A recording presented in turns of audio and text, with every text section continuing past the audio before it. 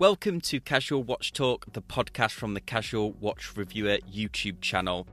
Join us as we talk everything watches, from watch collecting, the latest horology news and interviews. If you're not already subscribed, subscribe on your favourite podcast app. Let's dive into the show. Hello everyone, welcome back to episode 55 of Casual Watch Talk, and we're back again in glorious Technicolor in video. So clean, so smooth, so smooth. I cleaned up a little bit. I know, I had to tidy my background. Yeah. So last week, for the audio listeners, we did an experiment where we did a video and we uploaded it to the YouTube channel, and it got really good feedback, which was a surprise to me and Chris. Yeah, it was good. It was good. No, we really appreciated people also watching it. Instant feedback. So for those of you podcast listeners only, because sometimes, sometimes I would just listen to it, two good things. One is, if you want to get instant comments to us, that's the way to do it. So hit us down in the comments on YouTube for this podcast.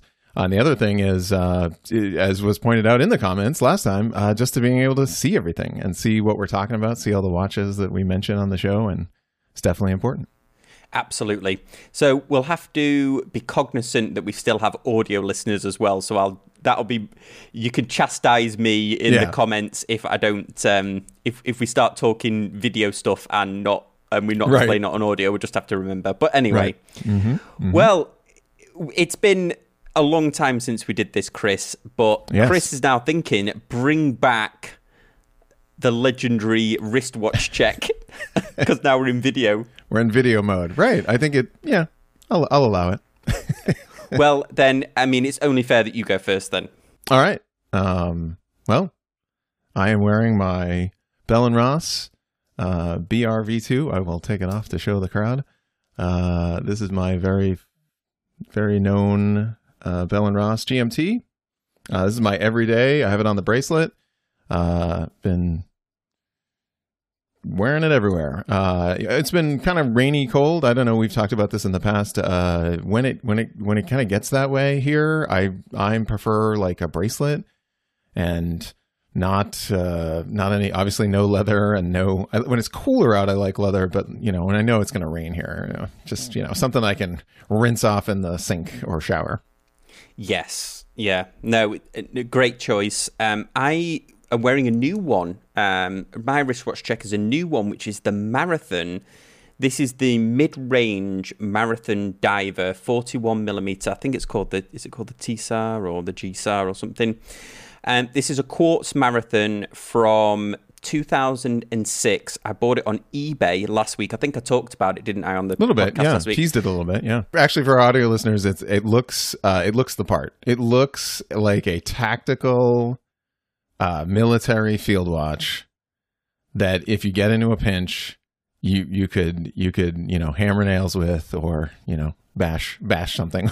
Yeah, and it's definitely, if you're interested in this watch, I think there's definitely a lot of mysteries around it. Like, is it too big?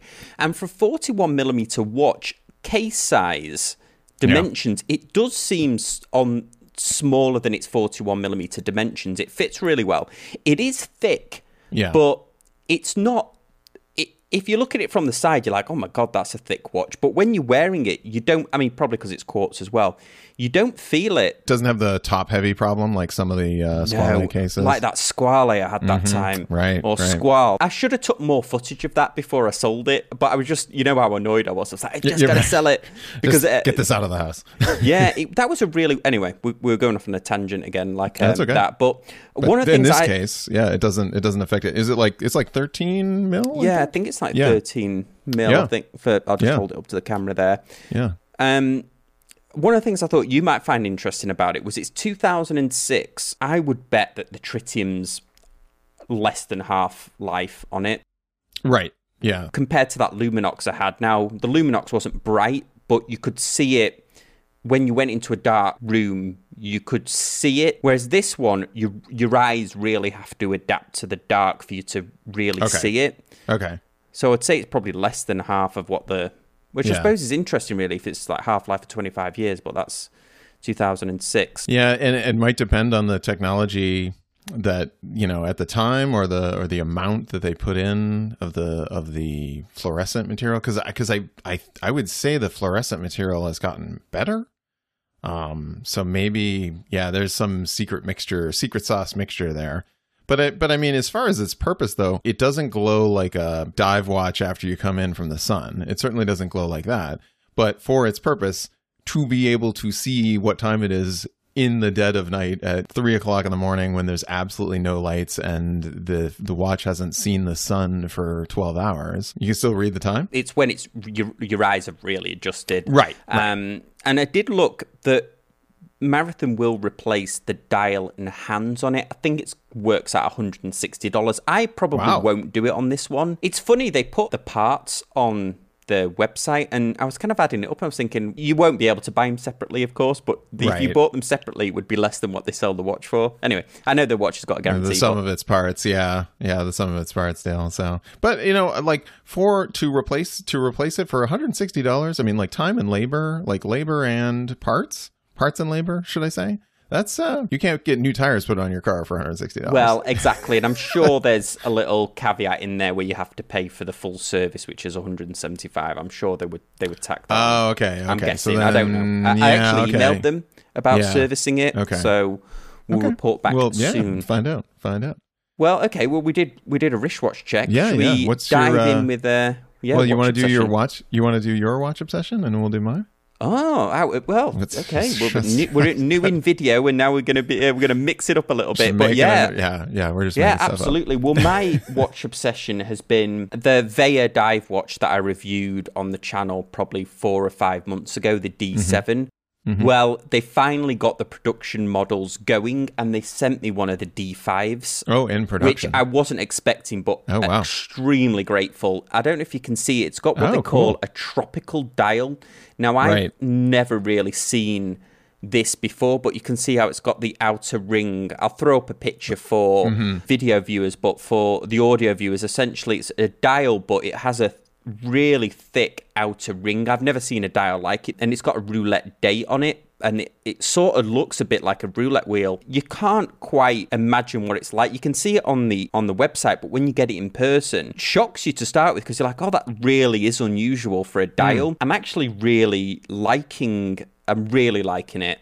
Nice. So they sent me this. They sent me the metal strap with it. But what I thought was really interesting is they've stepped up. Normally I don't talk about the boxes, but you've got the standard Veja box, right? But inside it, instead of the foam cutouts, they've done something which I think is very Apple-esque, where they've got the two boxes, but with the picture. So you've got one box that's got the picture of the watch on to show you the watch is in there. The other one with the strap to show you the straps in there. And then they kind of pull out, and each of these are then their own individual box, which I thought it's kind of and it's kind of all made of cardboard, so a little more responsible. Yeah, which is and good. I think because this is the first production one I've got, I didn't realize that you get like the warranty card with it that's signed, and like a nice instruction manual and stuff. So I'm just so grateful to them for. I was glad to do my bit, and I wasn't really expecting a watch in exchange, but I'm extremely grateful to Ryan and Reagan for sending me.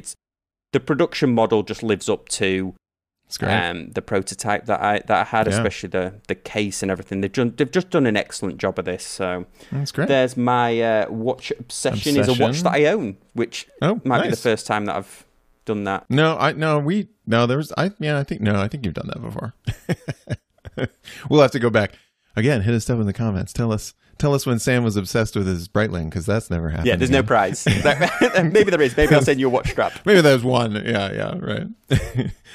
So my watch obsession this week is it's not really a watch obsession. It's a clock obsession. Oh. Does that count? You're going to allow that? I will.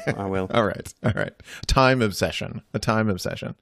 So I had a hourly chime that I used to have on my computer that would just basically chime every hour. And you're familiar with Peter Gabriel's Sledgehammer? Oh, yeah, one of the best music videos ever. In the beginning, that little pan flute that's like, right? So that's what it was. So it just chimes every hour. And I wanted to make it so that it was kind of in the room, and it was like on a little speaker.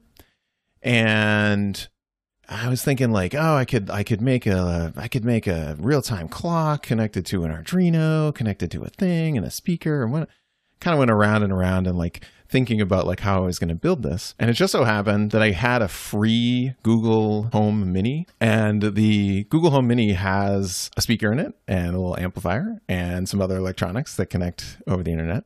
And I thought, oh, I'll program that to do an hourly chime. Unfortunately, that led me into a whole long tangent of programming where you can't change the programming on it. And Google doesn't really want you to directly access the hardware. They want you to use their like voice control stuff. Like they assume that the reason why you would program something with a Mini is like to hear you say something, or like a special command, like, you know, I'm home, or, like shields up, or, silly stuff like that. But as far as like directly controlling the hardware, I went around and around. And then I looked, I had a bunch of friends who were like, oh, well, maybe you could make it so that it like, that it like ran a program every hour. And so I looked into that, and unfortunately, it will do this, but you have to program it 24 times. You have to make 24 little macros to just chime. And I'm just like, oh, this is way too complicated for, again, a speaker and some sort of computer reading a sound file every hour. Long story short, got that Google Home Mini for free. So I just gutted it. I just took all the electronics out of it. And it has a speaker in it. So I utilized the speaker, and I did a 3D printed enclosure, and then incorporated a real-time clock connected to an Arduino and a little amplifier. And now I get the Peter Gabriel chime, which will chime in about 6 minutes here. Wow. And every hour. Now, the reason why it's one of those obsessions was you had asked me last week, like, what your watch obsession was, and I had this thing strewn apart across my workbench, and I was like, I can't even talk about this yet, let alone is it even an obsession, watch obsession. So here's I'll show you a picture. So there's the final product. So that's half of it's basically a Google Home Mini, but split in half. I added a ring, a plastic ring here, okay, 3D printed, just to give it some more space so I can pop some more electronics in there. Wow. It has a real-time clock built in. It synchronizes with my computer. And to bring us back around, and I found this is the interesting part of all of this. Everybody says, oh, computers are really accurate, clocks and time, real-time clocks are super accurate. 2 seconds a day. It's 2 seconds a day slow. Oh, really? So yeah, the little quartz oscillator in it, because of the way it's hooked up to the backup battery, so it has a little 3-volt cell battery in it to have backup power. And this is not like mission critical hardware, so it's not like thermal compensated or anything. And I think it gets affected by the power that whatever I'm plugged into, right, the USB power. To bring this around to, listen to it chime and then look down at my mechanical watch and be like, oh, interesting. You're slow. Of course, the question that I've got with this is, yes, please, when you tell me that when you were taking that Google thing apart, it was like, no, don't do it, please. I think, yes, right. Right. Yeah. No, there was, I gotta, let me pull up here's the pic. Oh, wow. Okay. So yeah, you definitely murdered it. And this, everyone, is how the robot overlords captured us after Chris killed one of their babies. I know, right? Okay. Well, now that we are in glorious video, I think we need to properly segment the show up. So I think we need to segment the news up, which I think we'll start off calling it This Week in Watches, but if anybody's got a better name, let us know. Yeah, hit us up in the comments. Yeah, so it'll be This Week in Watches, the news with Chris and Sam, who will be your pair of watch anchors. Is it going to be you're going to do the whoosh, you're going to do like a graphic, or you're just going to hit the chapter mark on it? That might be a lot of pressure. If there's a graphic here, then I did it. And if there's no graphic here, then I run out of time. That's right. Choo, choo, choo. This Week in Watches. This Week in Watches. Yeah, hey, thank you. Chris just sung you there. Good. There you go. All right. We're done. it was actually a light-ish week. Now, if anybody, this is probably no secret, and if I've made it a secret, then it doesn't need to be a secret, but I get a lot of the stories for the watch news from Watch Pro because I feel like they do a really good job of collecting the news. But one thing that they have fallen short on this week, I think, is they've redesigned their webpage, and I don't get it. It's like gone back to the 1990s or something. Yeah, it feels like somebody accidentally picked the default WordPress theme, that 2012 WordPress theme that was just white background menu on top, and then like stuff on the left, and then the bar on the right.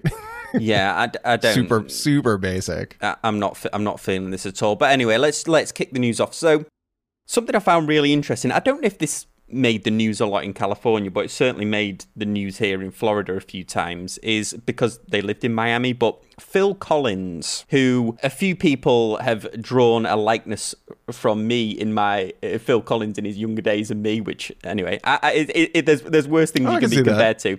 I can see that. He's some absolute fantastic music. Phil Collins, one of my favorite music writers, but it seems like whilst he's been doing his stellar efforts writing these hits, his wife or ex-wife now, I think he married her twice. I feel like he married her twice, but anyway, she then married somebody else. I don't know if you heard this. She married somebody else and moved this new chap into their home in Miami, which was this like epic $40 million house or something in Miami. Anyway, he managed to get her... Oh, yeah, here we go. $40 million Miami mansion. He managed to get a divorce from her and won an injunction to kick her out of the house. So she moved out. But, boy, did she... she went out with a bang. So she is selling off or sold off a lot of her stuff.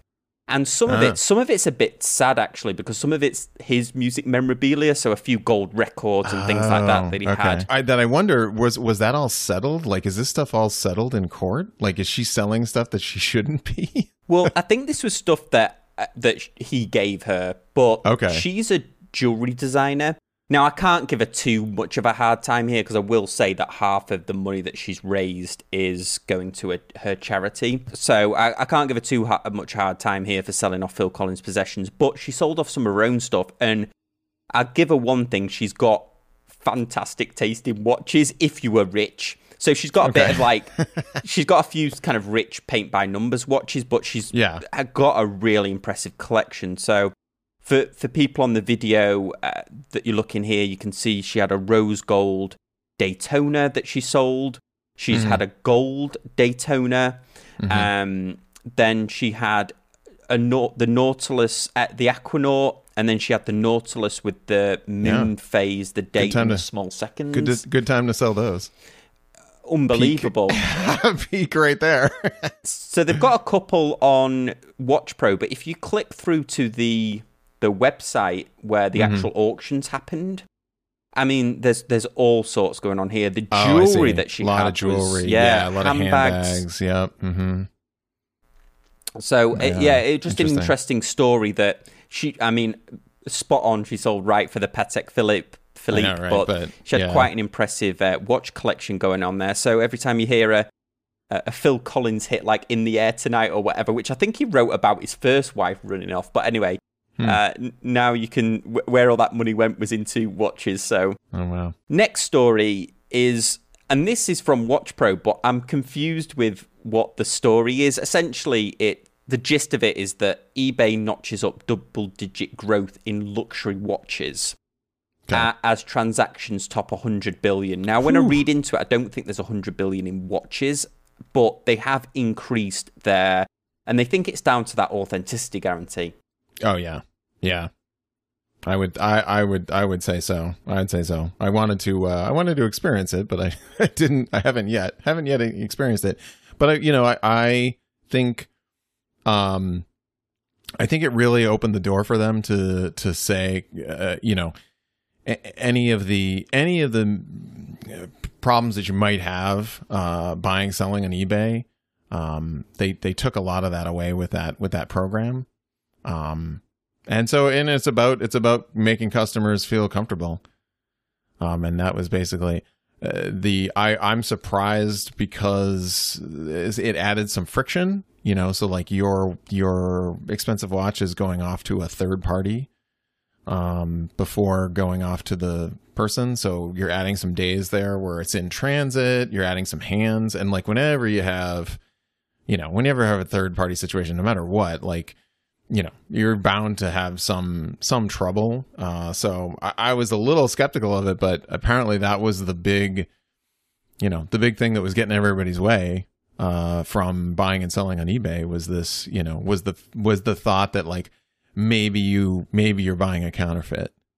Now, I'm sure buried in the terms of service is, their authentication is very strict, but I would not be surprised if it's not airtight. But at the same time, just enough so that it gets people sort of, comfortable in trying to do that. And then any seller, any forger seller who would try to pass off an illicit watch would maybe think twice. And so that maybe it's just a mental, if like we're going to open those up and take a look. And so maybe that's just enough where those people, those nefarious folks, avoid eBay. I agree with you.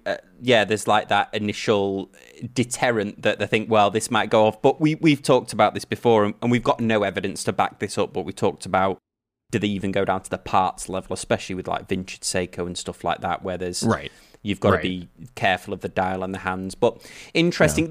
I feel like this is bittersweet because I'm glad that eBay are doing well, but there's never a day when I've sold something on eBay and I'm amazed at what little they took in fees. I'm always shocked by how much the fees end up turning out at. Yep. Mm-hmm. Yep. Yeah. Yeah. I just felt that one. I left enough in my PayPal account to pay for it. And I did the math quick. There's a good site that's like, what are you going to pay in fees? And so I did the math on it, and I was like, whew, geez. And I looked at what was in my PayPal account. I had like $30 in it. And I was like, I'm going to need to leave like $167 in there. So it was like, that's an annoying thing with PayPal where if you have to refund somebody quickly, if you've already paid the postage, they won't let you refund funds that they won't pull the refund. So I've been in a couple of situations where I've paid the postage and then the guy's been like, something's happened where I've had to refund the whole amount, cancel it. But you can't refund the whole amount because the whole amount isn't in there because you paid the postage out of the PayPal. Right. It says, you can only refund with cleared funds. Right. I don't know when they changed that. Yeah, and then so two things. Then what they do is if you have an automatic, so I have an automatic transfer, which is like it's buried in PayPal, but you can do like an automatic transfer so that you don't have any funds in your PayPal account. It just automatically slides to your checking account. They bury that feature on purpose because they want you to keep a balance in PayPal. They want the money there. Well, if you do that, what happens is if you go to refund them on eBay, it like gives you an error. It doesn't even like explain what the problem is. It's just like, oh yeah, you can't do that. And you're like, what are you talking about? Even though your PayPal is set up to transfer funds automatically. Like if you were to buy something, it has no problem. Like if you buy something, it'll tell PayPal like, yeah, go ahead and move money from Chris's checking account over to the eBay, whatever. And then the second big one that I've seen, eBay wants to become their own bank. So eBay has already started forcing sellers into their direct transactions. So pretty soon, started this year, pretty soon, if you pay a company on eBay, the money goes directly through eBay to their checking account. Wow. PayPal is not involved and is not a credit card processor in this case because eBay wants to be a bank, and they realize that probably, whatever 3 in, 3 out % of all of their transactions are going to PayPal, and so they're going to put a stop to that. I have to stop thinking about it because it does annoy me, but I do need eBay. It's weird, but anyway. So last story here before we pause for a quick break for our audio listeners. And this one's a bit funny. So this is Hodinkee, and Chris and I have talked about the Benrus Type 1 limited edition, which is the recreation of their I always refer to it as a CIA watch, but it's that it's the Benrus. I always refer to it as the CIA watch, but it's that very simple military watch, offset crown, a bit like the Marathon Navigator. And Benrus re-released it this year, and they teased it.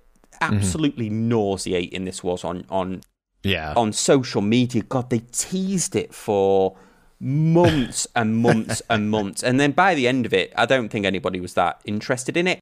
And it's what's funny about this is, I'll get your view on this, Chris, is it was a limited edition on Hodinkee that's not sold out. Oh, surprising. And so then there's an article that appears, and they've been selling it for, what would you say, Chris, like 3-4 months? It was before Christmas. Yeah, at least before Christmas we've been talking about this, So apparently there's a writer on Hodinkee called Jack Forster, or Forster.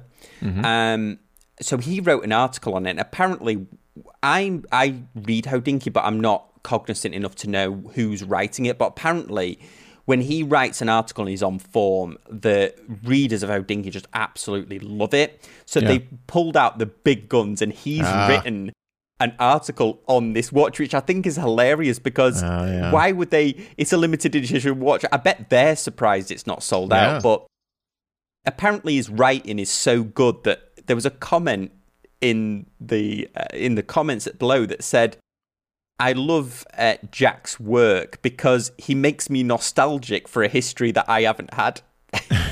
Which I just thought was like the greatest comment. Yeah, no, I mean that's kind of, I mean that's the, that's Hodinkee in a nutshell. I mean that's what they do. That's what they're known for. That's kind of what they've done. That bringing forth that nostalgia, but nostalgia that I haven't even experienced. I suppose that's like a metaphor for watch collecting in general, isn't it? It's like, I need a really precision diver, but I'm not actually ever been a commercial diver. Not dive certified, but like you go in the forums and it's like, this isn't an ISO certified diver, it's crap, and you're like, right, but also, are you?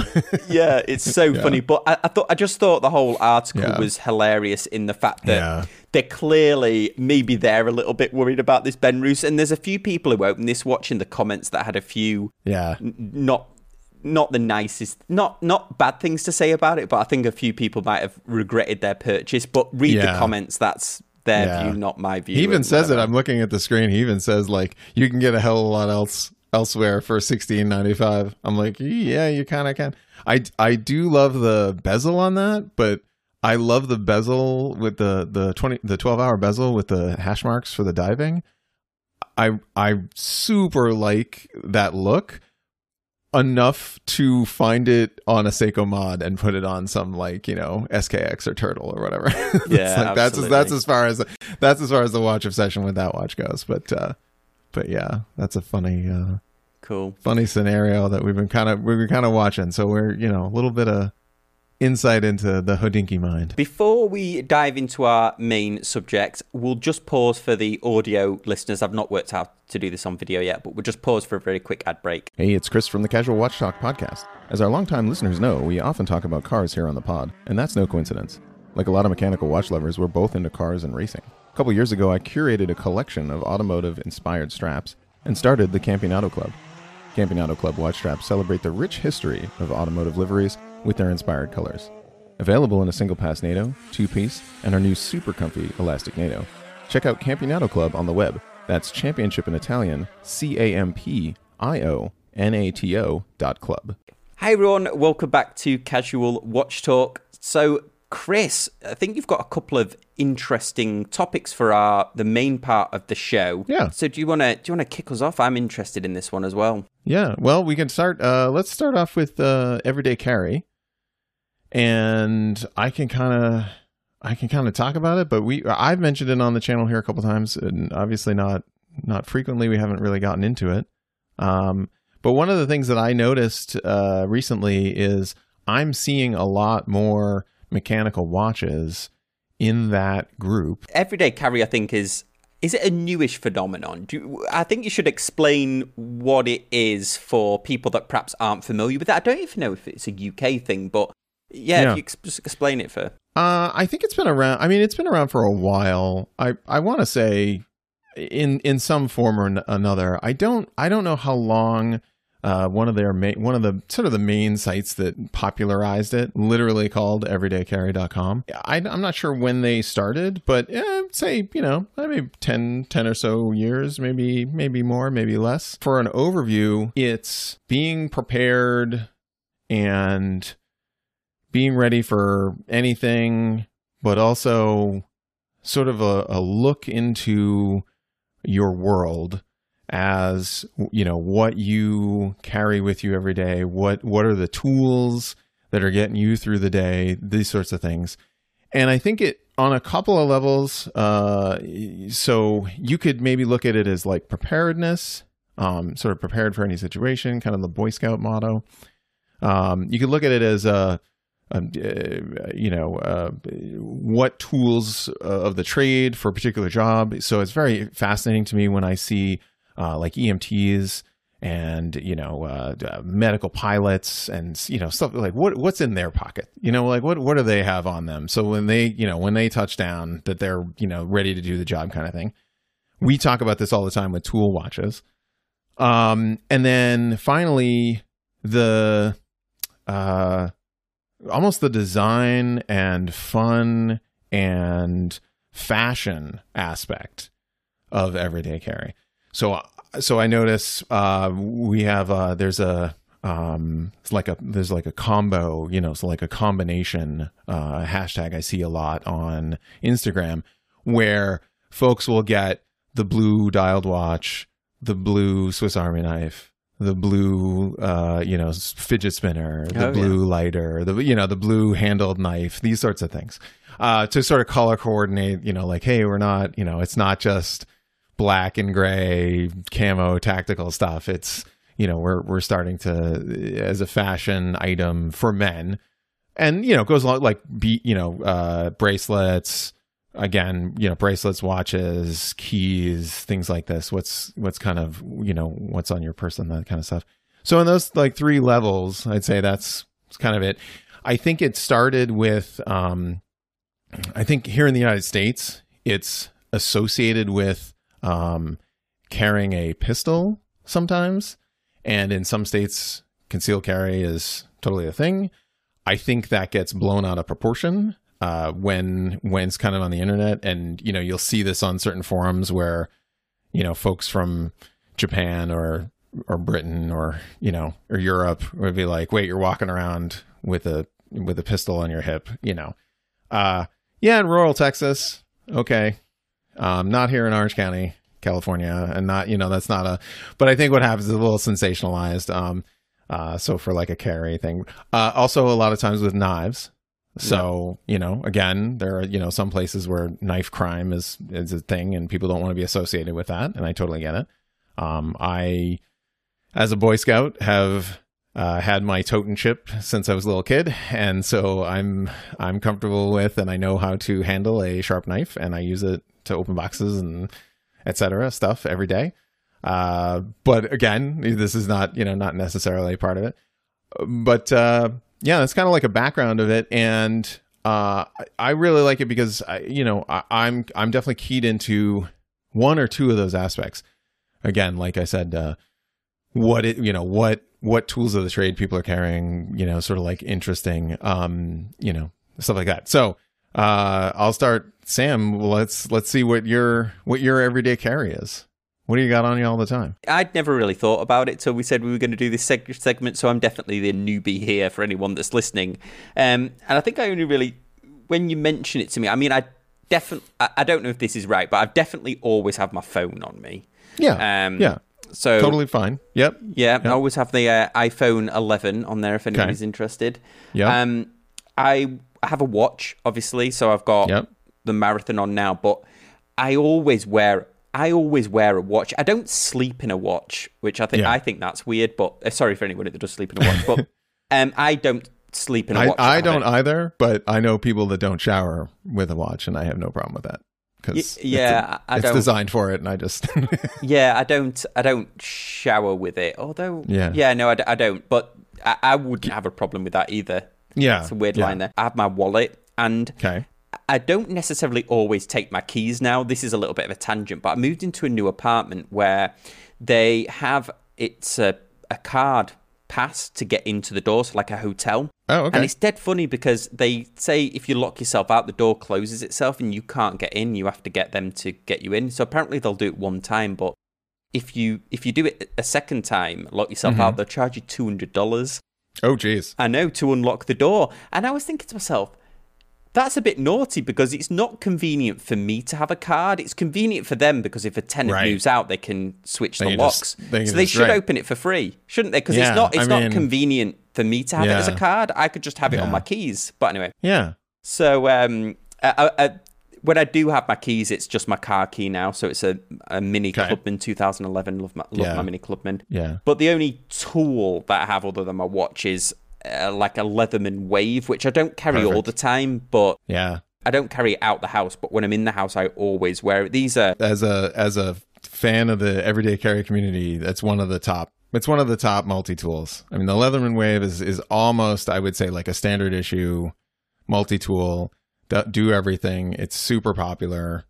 Yeah, I like it. I like it a lot. But as we've been moving to an apartment, we were shipping some stuff over, so this is the only tool I had.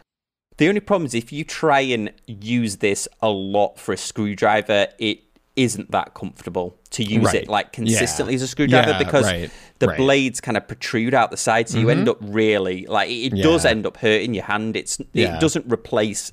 I think it's the screwdriver's in a pinch, but the pliers use all the time. The knife I use all the time. The serrated knife is spot on. So that's my everyday carry. Yeah, cool. Very cool. Yeah. So I have mine is I have a small set of keys, like minimal keys. I won't a little carabiner kind of minimal keys, and I've got some IT stuff. Like I like to use a YubiKey. And another, like I love the IMA key, the USB keys for storing stuff. So is one of those a password, an encrypted password key? Yeah, exactly. That's exactly what it is. So this is a two-factor authentication key. It's a Google thing, because is that one where Google tried it and like 100% they couldn't hack it or something? It was like ridiculously high.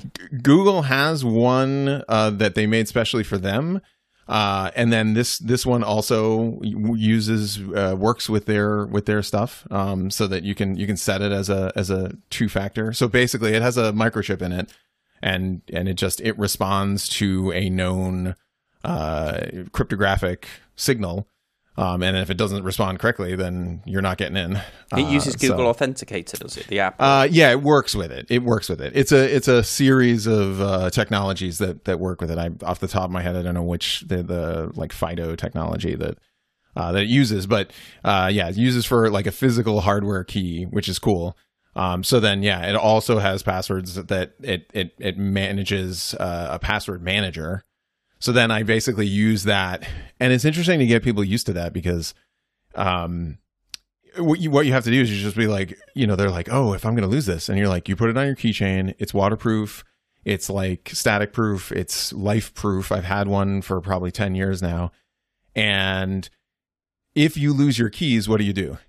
You go and you have to rekey your car, and you have to, tell the place that you're going to pay $200 because you got locked out of your apartment or whatever.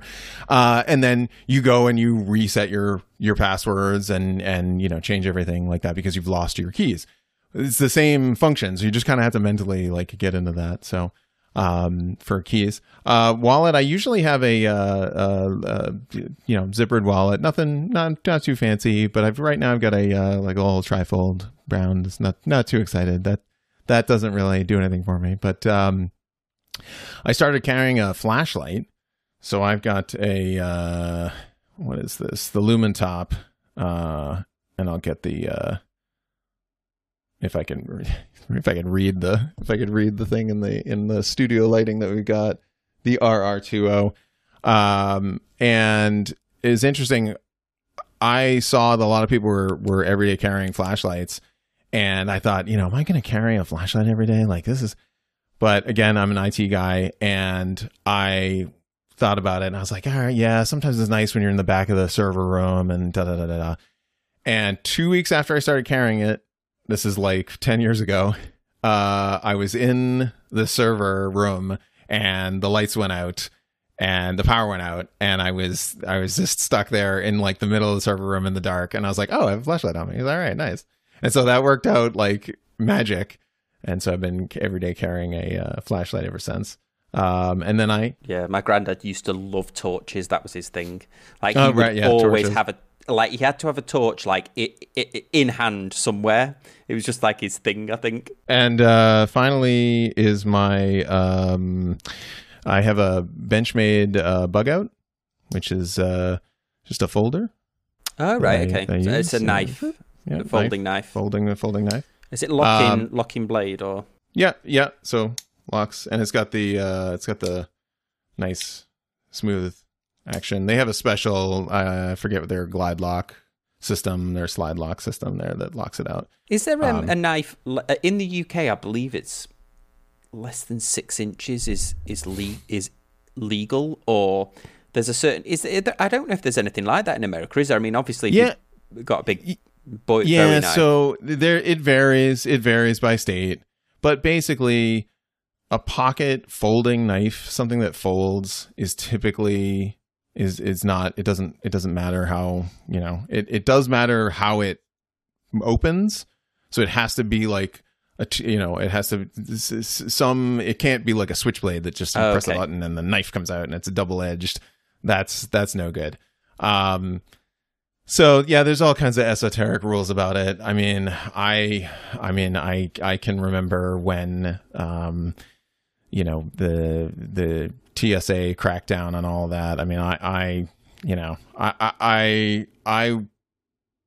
find it a pain that I have to store all this stuff in luggage and then have to put it back on me. So it's like, it's this weird moment where I'm like, I'll be in the airport and I just want I have a Leatherman as well. And you just want like a pair of pliers or something. Like I had a zipper pull, like come off my backpack, and you're like, oh, let me just grab I can't have that on me. So yeah. So, I mean, various definitions of like what's safe, what's dangerous. But like I said, knives are. I have that when I travel for work. I do a job where I might have to, I mean, I'm not in a technical role, but I might have to lend a hand. And you're right. Sometimes you're like, oh God, I wish I had like a Leatherman or a pair of pliers or something. Yeah. Just something to get the job done. So yeah. So that's kind of an overview. And then to bring it around, I have noticed, and then I'll share, I have been noticing, and I'm sure others have as well, that a lot of this is everydaycarry.com. Okay. Cool. I suppose it's more catchy than Pocket Pals. Might have been. Yeah. There's another one on Instagram, like the pocket dump hashtag, and every time I type that, I'm just like, that doesn't sound good. No, that doesn't sound like. You definitely don't want that in my pockets. Hey guys, check out my pocket dump. And you're like, oh God. They're talking about wallets. They have a section just for watches, but I mean, boom, right here, staff pick, right there, Seiko. So what they'll do. This site is basically funded on. People load what they have into the system, and they do affiliate links. So I'm sure they're making a bunch of money on affiliate links for buying this. But what it also shows is sort of what the hot gear is these days, and like I said, there's SKX. Wow, there's a lot of SKXs there as well, and also a lot of Burt's Bees chapstick for our audio viewers that can't see this. For our audio listeners that can't see it. And so, I mean, just something to point out. I mean, like over on their section on watches, I mean, you definitely see Casio, Garmin, Timex, Boulder. I suppose that shows that more people are maybe starting to wear watches again. I think, that's why I brought it up. I think so. And I'm starting to see some of those really affordable, like, Yeah, the Duro, right? Really affordable, but like, get it done kind of thing. Like I just want to buy like Luminox. There's the Navy SEAL one that we've talked about. Yeah, I like that Luminox when I reviewed here's your best tactical watches. No, there's the Sunto watch that Chris said. He says he sees more of those on military personnel than anything else. Was that Sunto? Yeah, interesting. So yeah, just wanted to, like I said, bring attention to it. I think I'm seeing more and more. Here's the SNZ, the 55 fathoms Seiko 5. Seeing more and more of that in my circles of everyday carry. Wanted to see also, if you guys are, if the listeners or the viewers are an everyday carry person and sort of in the community, chime in and hit us up in the comments and let us know. Yeah, head on over to Casual Watch Talk Facebook group and throw a picture on there. Yeah, where we'd love to see it. And then if you want us to make this a regular section or a spin-off on the old EDC gear, or Pocket Pals. No, that's not going to catch on. I might try and make it catch on. Yes. Yeah, Pocket Pals, no. Well, that's been a really fascinating podcast this week. So, everyone, thanks for listening and thanks for watching. Yeah, Chris, that was really interesting about the EDC. Maybe I need to think about it a little bit more, and maybe there is more that I carry. So, anyway, guys, as always, we really appreciate you listening and watching now, of course, and we'll see you next time on Casual Watch Talk. Thanks, guys. Bye.